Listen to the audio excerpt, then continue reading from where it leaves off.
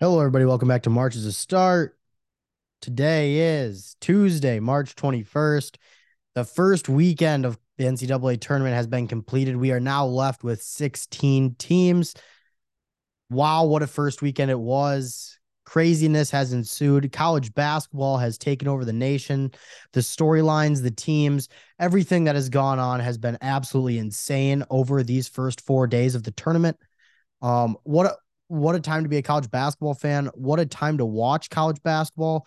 Everybody stayed safe. Bad weather ensued over the week. It's the way it goes. It gave us more time to just sit in front of the TV and absorb every single second of college basketball. What an amazing time. Now we can't go game by game and recap everything. That's just it's not possible. We started out with 67 games in this tournament. We are down to 15 left. We can't go and break down all the 42 or 52, whatever it is, 52 games that have been played. We can't do it. It was fun. It was a great time. I hope everybody enjoyed it just as much as I did because I enjoyed it maybe more than anybody in the world. It was so much fun. Let's get into it though. We're going to talk some of the major storylines. We're going to talk a couple head coaching things towards the back end of the episode. But at the beginning, most of this episode is going to be spent obviously on the NCAA tournament. There's just a couple things that have gone on in college basketball this week that are outside of the tournament that are definitely interesting and are worth talking about. But let's get right into it, right into the tournament. Before I start, I guess I do want to mention a thank you to Rico Bosco, return of RB. Sorry about that. Definitely enjoyed having him on. Great guy, great guest. It was awesome for him to come on and get to talk some college basketball with us. I hope you guys enjoyed it. One of my favorite college basketball minds. Definitely going to be having him on again. Maybe not this year, but next year, hopefully for something. Yeah, but let's talk about college basketball right now. All right, let's talk about the tournament. Well, we're just going to make this easy, and we're going to go region by region. I tried to think of a couple different ways to go about this and to do this. Region by region really did seem like the best way. Uh, Otherwise, I don't know how else we exactly would be going about it and make sure we didn't miss everything. Okay. So let's start out with the South region, that top left region corner of your bracket. If you're looking at a bracket while we're talking about this, we are left with Alabama, San Diego State, and Creighton Princeton. Uh, Definitely an intriguing matchup. This one is being played in Louisville. This regional is, but what we saw in these first days in this region was quite possibly, I don't know, it's a dream scenario for Alabama. It could not have gone better for them. Nate Oates has coached great. Alabama's played really, really well in every single game they've played. Um, both games they have won by double digits and really just absolutely dominated.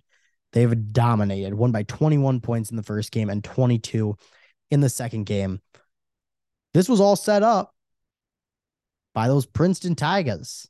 Tigers. Going in and just really taking out Arizona. There was times in that game where it looked like Arizona was maybe going to grab control of it, and then all of a sudden they'd let go of the lead, and Princeton would come firing back. Really, Princeton just outplayed them. Nobody has shot the three well in this tournament, and that definitely does not exclude Arizona. They did not in their one game that's been played. I don't know if Tommy Lloyd didn't quite have the playbook drawn up for this Princeton team. I'm not sure what was the case there or what was the reasoning there for that one, but really Princeton just outplayed them from start to finish in that game.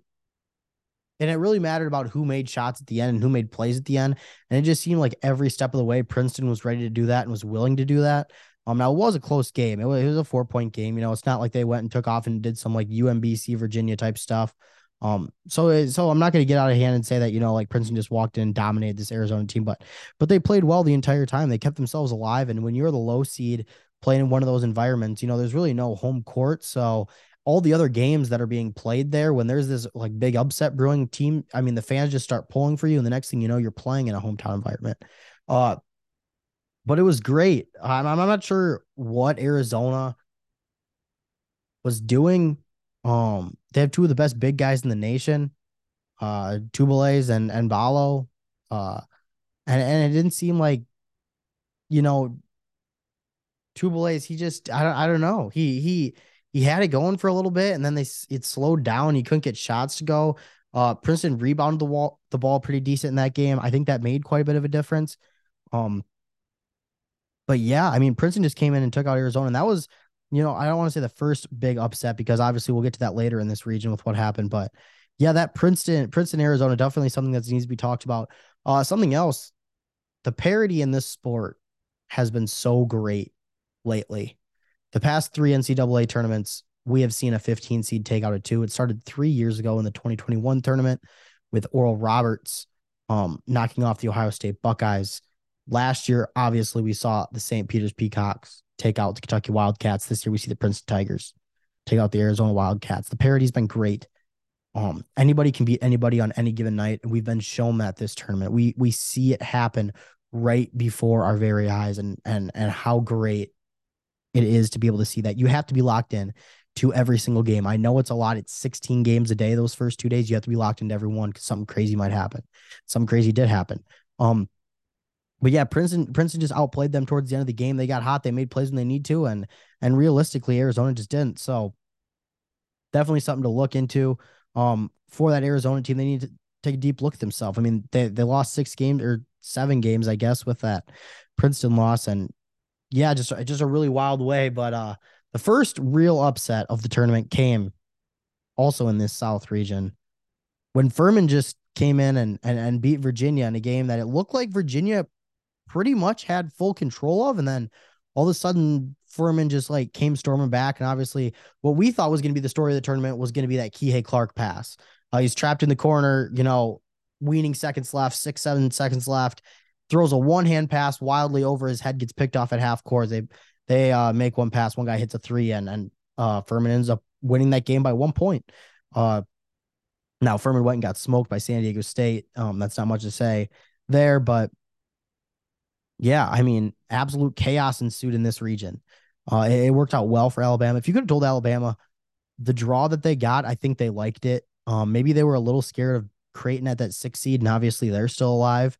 And Arizona wasn't a bad 2 seed, but the 2 seed gets knocked out in the first round, the 4 seed gets knocked out in the first round, and then in the round of 32, the 3 seed gets knocked out.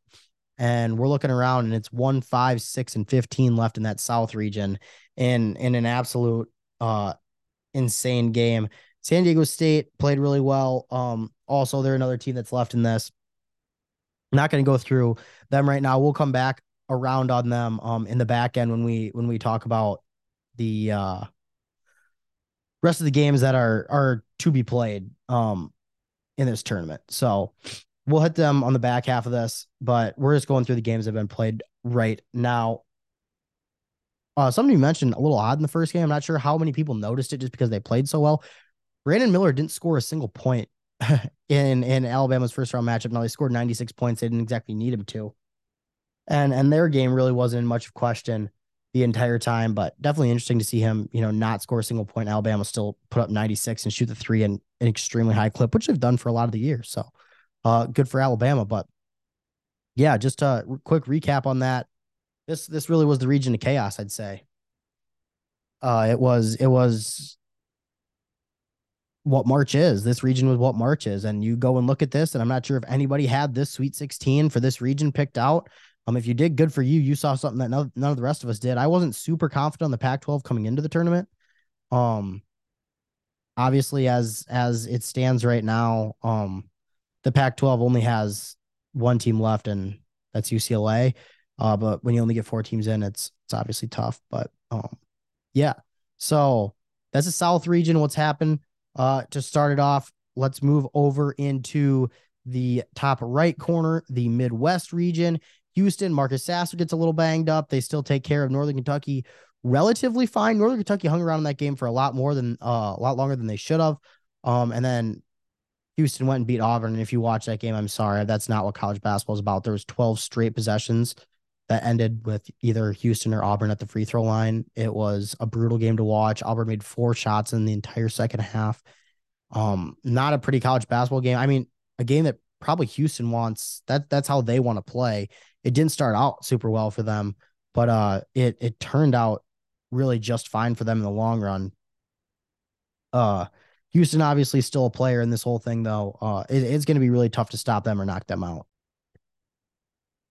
I think because of that, some people are slightly worried about what's going on with this Houston team just because of how those first couple games went. I don't think I would be right now. This is the brand of basketball they played all year. They're absolutely fine. They're fine with slowing the game down and not really blowing anybody out. Really no concerns with Houston so far. This region came out a relatively pretty chalk. No huge takeaways. Iowa State sucked. That was one big takeaway. That was an awful game. They're terrible. Um, I thought the Caleb Grill thing they had maybe gotten past a little bit. They hadn't. They missed his offensive production. They missed that other weapon on their team. You could really just like lock in on guys like Gabe Kalsher and Lipsy and eliminate them from the game plan. And then all of a sudden, Iowa State was looking around like, oh, who's going to score for us? That's exactly what Pitt did in that game and just absolutely dominated them. Uh, this was a region though where some teams kind of hung around a little bit. Drake hung around with Miami that entire game. Auburn, Iowa was all the way back and forth. Xavier, Kennesaw State. Kennesaw State looked like they were going to win that game for a while. So that was really interesting. Indiana, I don't know what to say about them. I mean, I think we knew the Big Ten was frauds this whole entire time, and obviously there's one big fraud team in the Big Ten uh, that we're going to talk about when we get to a later region. But the Big Ten did exactly what the Big Ten we thought would do. Like they go and beat up on the little school or whatever, and then they get and play a Power Five school, and they just get ran out of the gym. I don't know exactly what you do about that. From the Big Ten standpoint, Indiana was just so up and down all year. You know, they at their best, they were a really good team. At their lowest, you know, they were playing with some of the bottom teams in the country. So I mean, Indiana didn't play well. You feel bad for those kids, but they just got outplayed by Miami really the entire night. Uh Penn State Texas was a great game. We definitely need to revisit that one. It looked like Texas was in control at the start of the game, and then Penn State made a big comeback. I think Strasbury, the Penn State head coach, he's going to be maybe looked at for a couple other coaching jobs now. Providence has obviously opened up, and who knows what else, what other top jobs are going to be available. So I mean, a great game plan from him. Texas A&M, I think everybody thought like, oh, they got screwed out of the tournament last year. They're going to come play really well. Guard play obviously does really well in March. They didn't look like they deserved to be on the same court as Penn State. Off night for them is really what you have to chalk it up to. It sucks to have that in the first round of the tournament, but really that's what it came down to, and that's just what it was in its entirety. Not much more to say about that. If you're looking here, I think it's very realistic that we see a champion come out of this region.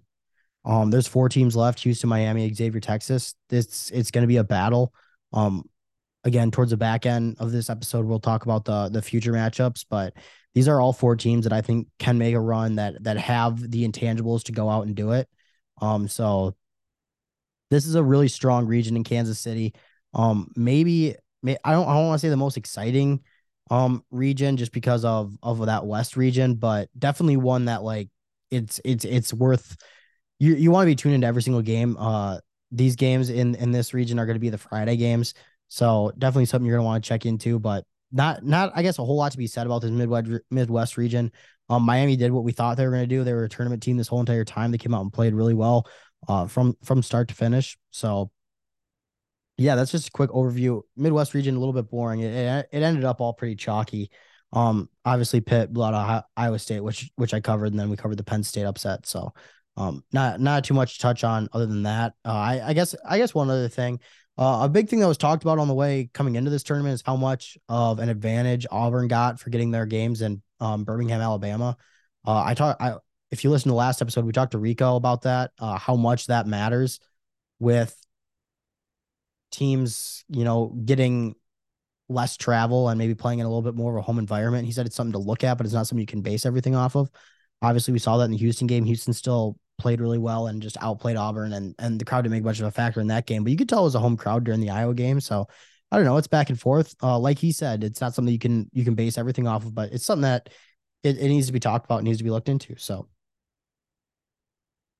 moving into the West region. Now, this is one where I think here we see our best region. Here is where it's weird because it's our best region. And could there be the national champion out of this? Yes, but I don't think there will be. I don't think a national champion will come out of this region, but I mean, I suppose it could. There's three teams that I think probably could win it in this region, and surprisingly enough, one of them is Arkansas. I think Arkansas can win it, but uh, going through the games, when you look at those first round games, there wasn't too much to be said. TCU obviously had the like them and Furman had the closest thing to a quote unquote buzzer beater in March Madness. We haven't seen one of those in a while. It'd be nice to see one. I also got no overtime games in the first two rounds, which a little bit surprising, but it's the way it goes. Everybody that was supposed to take care of business kind of did in this region. Flat out, Kansas dominated Howard, Arkansas, Illinois. We thought that'd be a good game. Just a disappointing season if you're an Illinois fan. I mean, Matthew Mayer comes in, Terrence Shannon Jr. comes in, and you're like, oh, this is like a team that has some potential. Obviously, you have that Hawkins kid or whatever that I absolutely hate, Coleman Hawkins, but whatever. Get beside him. I was happy to see him lose that game, but I don't know. Nobody shot the ball well in this tournament, really in this region. Shooting's been a problem, but uh, yeah, it was a pretty basic region, coming out here when you're looking at the first round. And when you look at the second round, we got a lot of really good games. We found out a lot of stuff about a lot of teams. Arkansas and Kansas is one that definitely needs to be talked about and definitely one that needs to be looked at right here because that was such a great basketball game just to watch as a basketball person. You sat down and you watched that game and you're like, this is what March is. You just sat back and you're like, what beauty is in front of us watching all this go on, watching these games get played out, or this game get played out. It was absolutely amazing. Eric Musselman's Mr. March. There's no really denying it at this point. I know he hasn't like gone and made a Final Four yet, but I mean, he takes teams beyond their expectations in March. It seems like year in and year out. Bill Self not coaching for Kansas, I think it was a factor. Um, Now the interim guy did a fine job, and Arkansas was a really good, talented team that was hurt for a lot of the year. You have to remember they were like top 10 team coming into the season. So like this isn't a team of scrubs and 8 seed that just like kind of like fell their way into this situation. They were a good team all year long that suffered injury problems and had some dry spells throughout the year that really hurt their seeding. But it was a dream or a nightmare matchup for Kansas with them being the 8 seed and um what a game. Musselman, a lot of people hate him for how outward he is. Um, taking his shirt off at the end of the game and standing up in the crowd and waving it. But those Arkansas guys, they buy into it. They'd run through a brick wall for this guy. And you hear what some of these kids say about him, and you get on campus and it's like, or he recruits you and it's like, oh, this looks so fun. And then you go through the first 4 or 5 weeks of practice and you're like, this guy needs to be put in a insane asylum. And then you get later in the year and it's like, oh, he really knows what he's talking about. So, I mean that was a game that Arkansas really just went and took from Kansas, I guess. Um, Kansas obviously, I think the better team. And something I talked about throughout part of the year was that would it hurt Kansas not having that staple big man that they've had?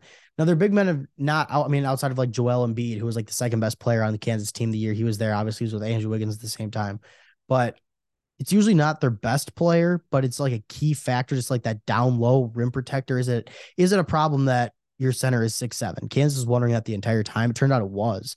Um, Arkansas got into the lane a lot against them and drove into the hoop and was able to create shots around the bucket, high percentage shots instead of having to sit out there and shoot jump shots.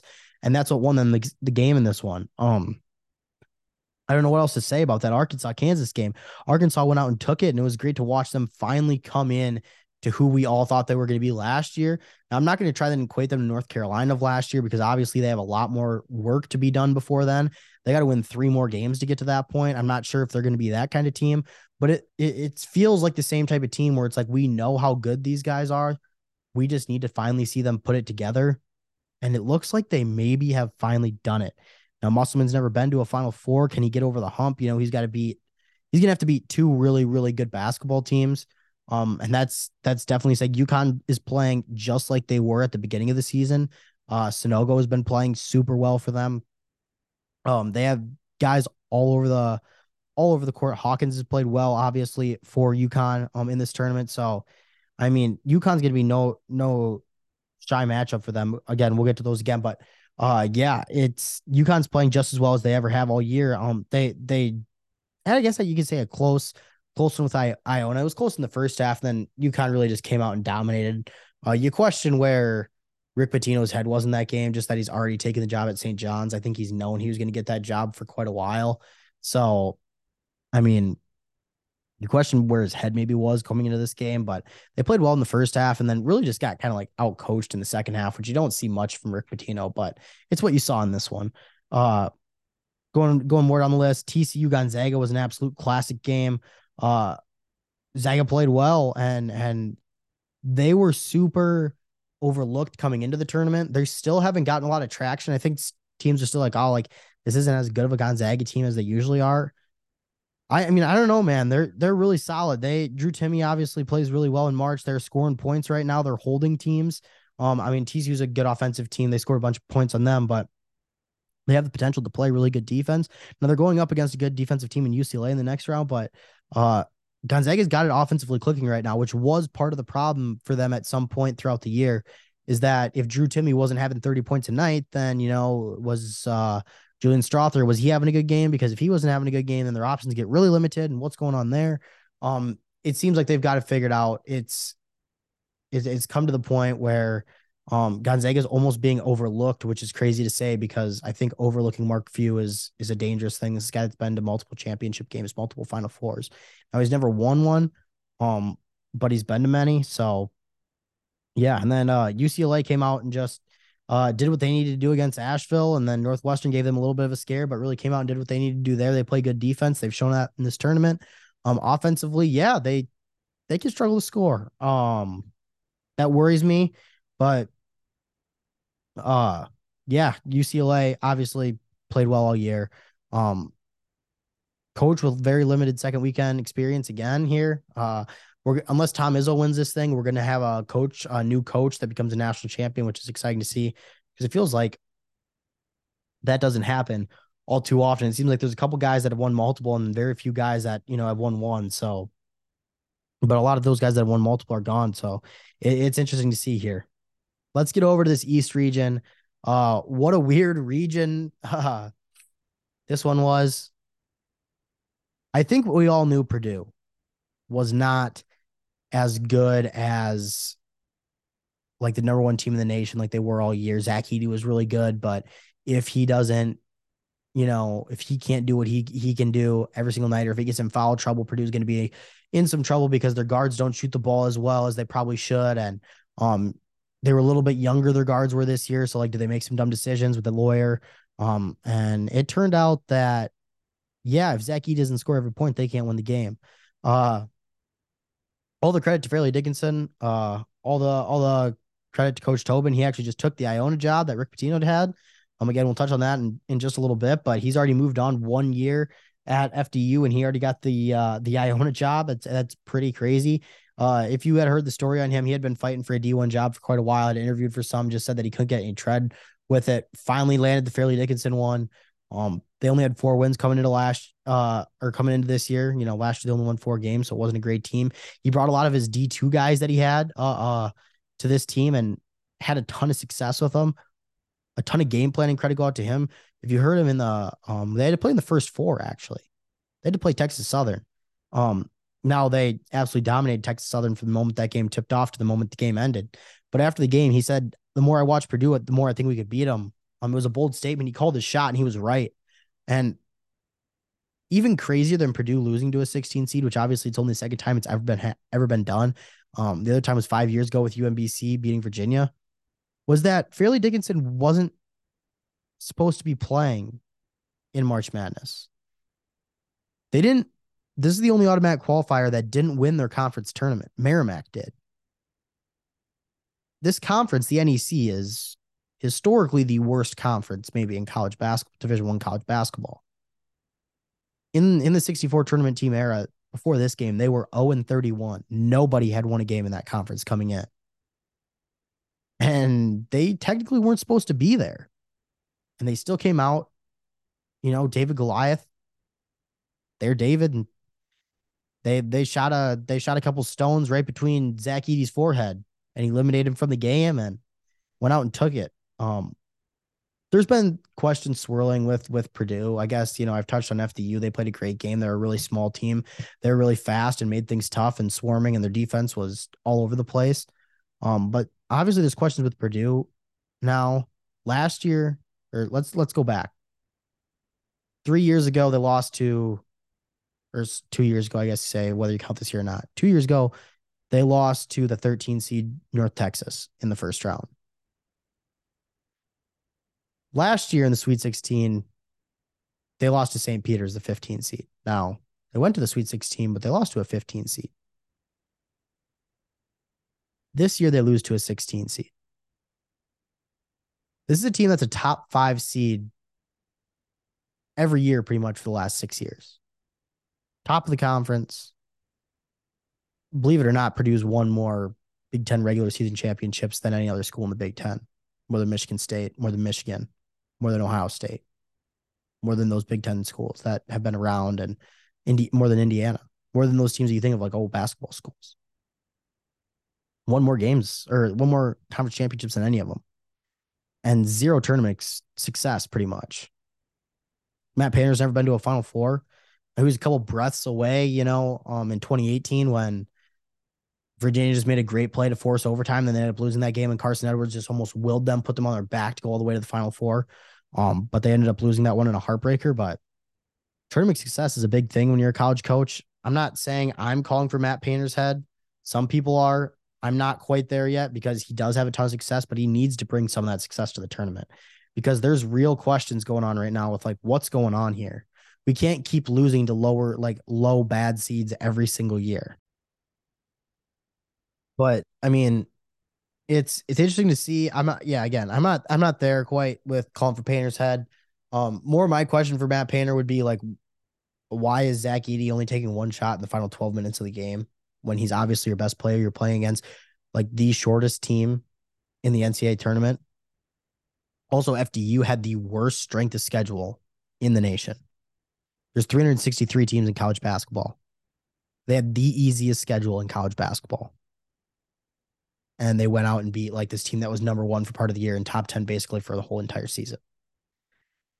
You can say Purdue exceeded expectations in the regular season because obviously they lost Jaden Ivey and they weren't supposed to be as good, but like then it came to the tournament, you lose to a 16 seed. What else can you say? I mean, I don't know. Frustrating if you're a Purdue fan. This has been year in and year out.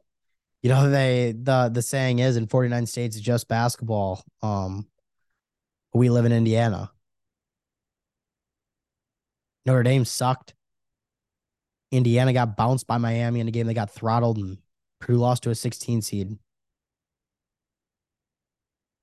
Does it mean more? I don't know. It doesn't seem like it. Let's move on. Florida Atlantic. This is the team with the best record in the tournament so far. All year long. 31-3. Lost 3 games on the entire season. Played super well all year long. Went out and did the thing against against Memphis. And yeah, some controversy. You can say Memphis got screwed by the refs in that one. I don't know. You got to go back and forth. There's a lot more calls in every game. And you can play about the reffing in this tournament. I know a lot of people have. I'm not going to subscribe to that. It's been a great tournament. It's something that we all love. I'm not going to blame the reffing on that one. Just things the Penny Hardaway squad could have done, like the missed timeout call and the jump ball call. They weren't great. And then the questionable foul call at the end. But at the end of the day, Florida Atlantic won that game. They went out and you can say they got a cakewalk because they had to play FDU, but FDU just beat Purdue and they were on an all-time high. So like how easy of a cakewalk is that? FDU actually hung around in that game. So yeah, Florida Atlantic played well throughout this tournament. Duke Oral Roberts, I think, was one of the most anticipated matchups in the first round just because of what Oral Roberts did a couple years ago, and they looked horrible. Duke took it to them, and then Duke went and played Tennessee in the next game, and they looked like a bunch of soft, rich kids like Duke is. Not gonna give Duke anything on that one. So yeah. They came out and just got popped in the mouth. It wasn't even a game against Tennessee. Tennessee was just more physical than them. Tennessee's center, I think, didn't know what sport he was quite playing at the beginning of the game. It was a little bit of a mix of wrestling and football. He just came and just beat up Kyle Filipowski and thought that he'd fold under the pressure, and he did. Duke did not want to be as physical as Tennessee did in that game, and that's what it came down to. They shoved him down offensively. Tyrese Proctor was the only reason Duke was in that game for most of it, and Tennessee just came out on top. I gave shade to Rick Barnes at the beginning of the tournament, really all year. It's like, oh, Tennessee's ranked high every year. They never come do anything. Now this is one year where maybe they didn't have the expectation, even though they were a 4 seed, but just with like Duke being there and how hot they had been at the end of the year, it's like, oh, the expectations for Tennessee really isn't there. And it's like, wow, they came out and performed now. Now they have to beat Florida Atlantic and they'll make the Elite Eight. And, it's like, hey, maybe Rick Barnes has got something rolling. We're gonna have to see with that one. Kansas State, Marquise Norwell. Wow. He's so good. He's not a huge guy. That little kid is the exact quote from John Calipari after the game. Now it says Calipari called and apologized from him. I don't know. Coach Cal's a fraud. That guy sucks. Most overrated head coach in a while. I mean, yeah, not Kentucky wasn't ready to play with Marquise Noel. He actually dominated that game. You always see like that one short guard that like just kind of dominates and takes over the tournament. It's just like, holy cow, look what he's doing. A couple years ago was Carson Edwards, like Jimmer Fredette's obviously done it in the past. And it's just like, this guy is insane. Like he makes every shot and we don't know how. He's not that big. And it's like, he's nuts. And Marquise Noel did that. He just absolutely rained on Kentucky, 27 points, shot the ball really well the whole time, made difficult shots the whole game too, and just created for himself so much. This Kansas State team with Jerome Tang at the helm, a first-year guy around there is something to look out for. I said that in the beginning. They're worth a future in the Final Four, and I think that they are. It looks like they're 2 wins away from it. You could have got it at plus 900. I got it at plus 750. This Kansas State team is something to worry about and something to think about. Moving down, Michigan State, Tom Izzo just wanted it. When everybody thought that Tom Izzo was starting to get a little bit overrated, he just wanted to say a little wave to the crowd and say, hey, I'm still really good. I'm still here. This is a team that's not very good. They're a lot less talented than a lot of other teams. They're definitely not as good as Marquette. And hey, we're just going to come out and just play better than you from start to finish. So like it or not, that's what Tom Izzo's type of teams do. They overperform. He's a great coach, a lot of Final Fours, only one championship.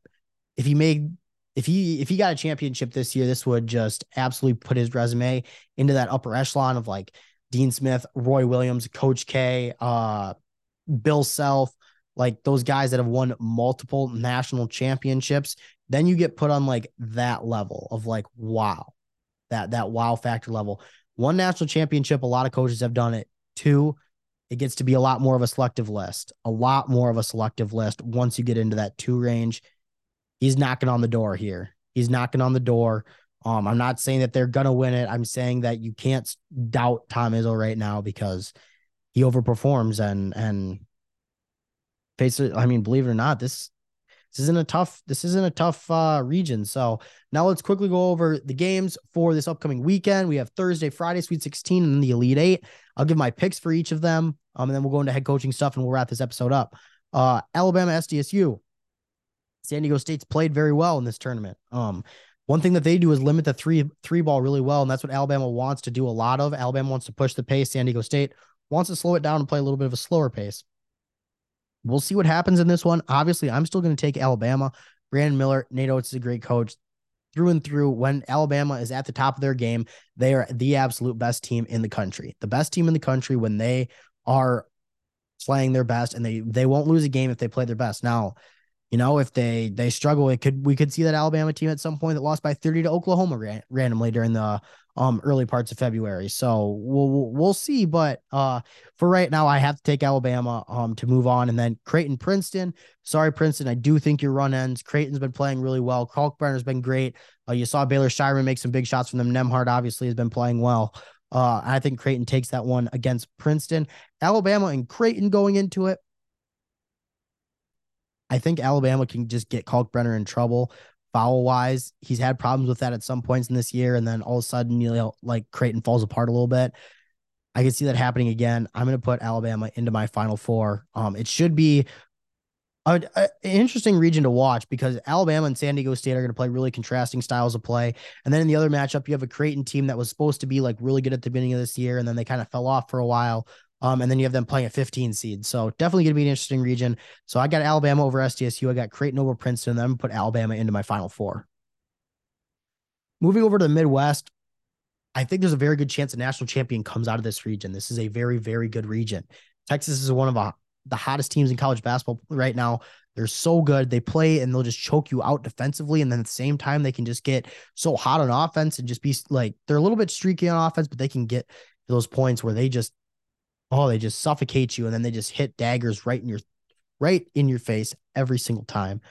In that first game, Houston versus Miami, another game contrasting style of plays. Houston's going to want to slow this game down and try and put this into just a defensive battle. Miami's going to want to speed it up with all their quick guards and great guard play. I'm going to take Miami over Houston in this one. Isaiah Wong, Jordan Miller, Nigel Pack. I think it's a little bit too much. I'm not sure if Marcus Sasser's 100%.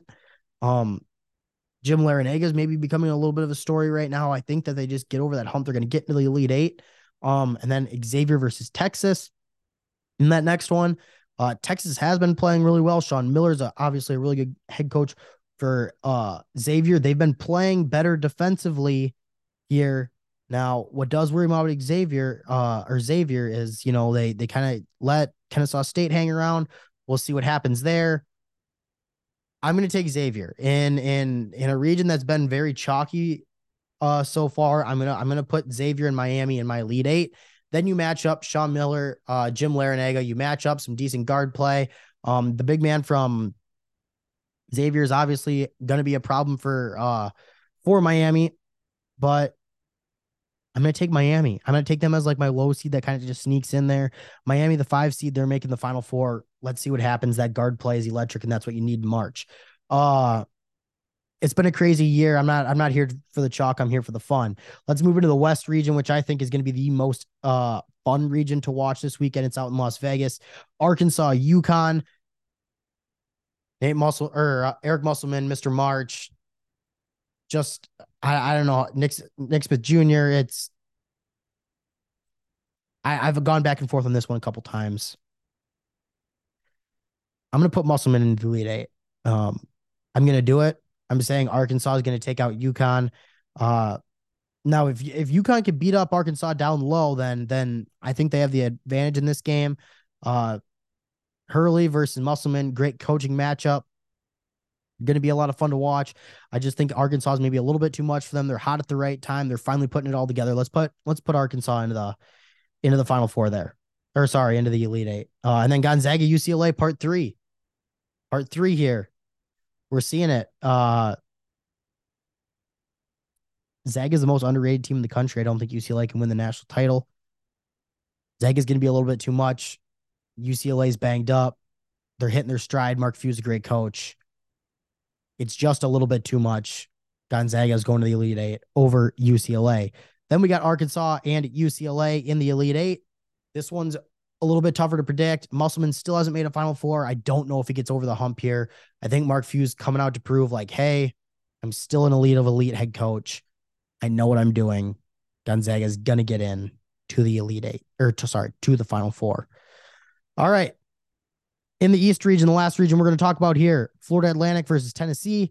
Rick Barnes is coached really well. He's coached a team that just likes to play defense and be really boring and beat you up. I'm not sure if Florida Atlantic's seen a team like that this year.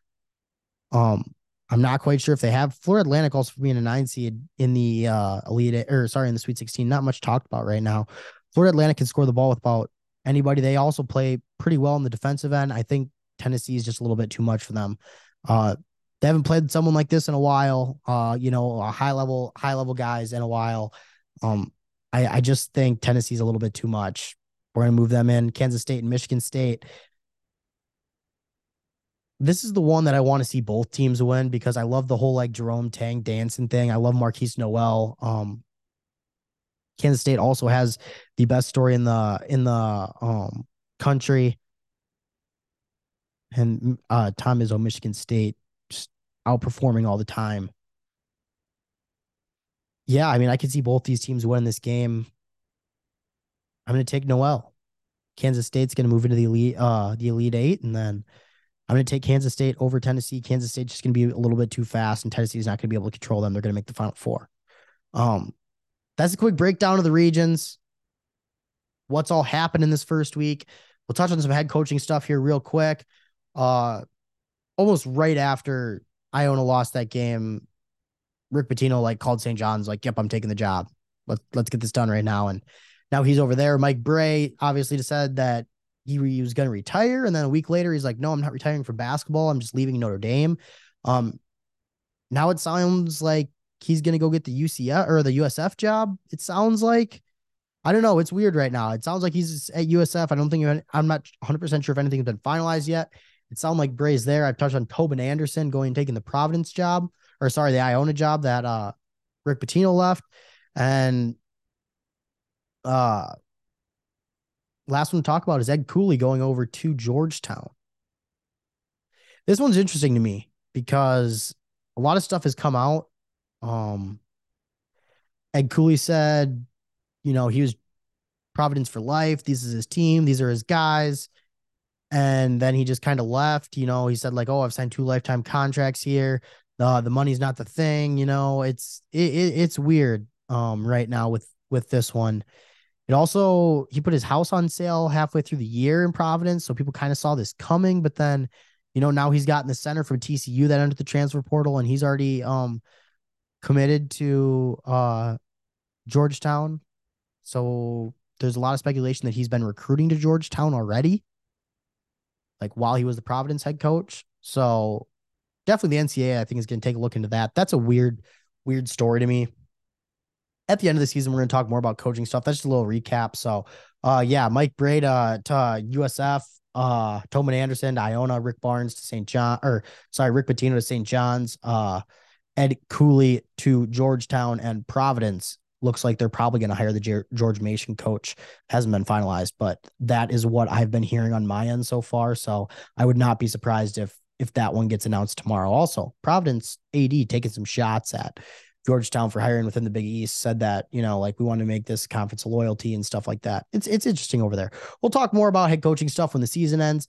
For right now, enjoy the tournament. There's 15 college basketball games left this year. Soak up every single second. I plead you.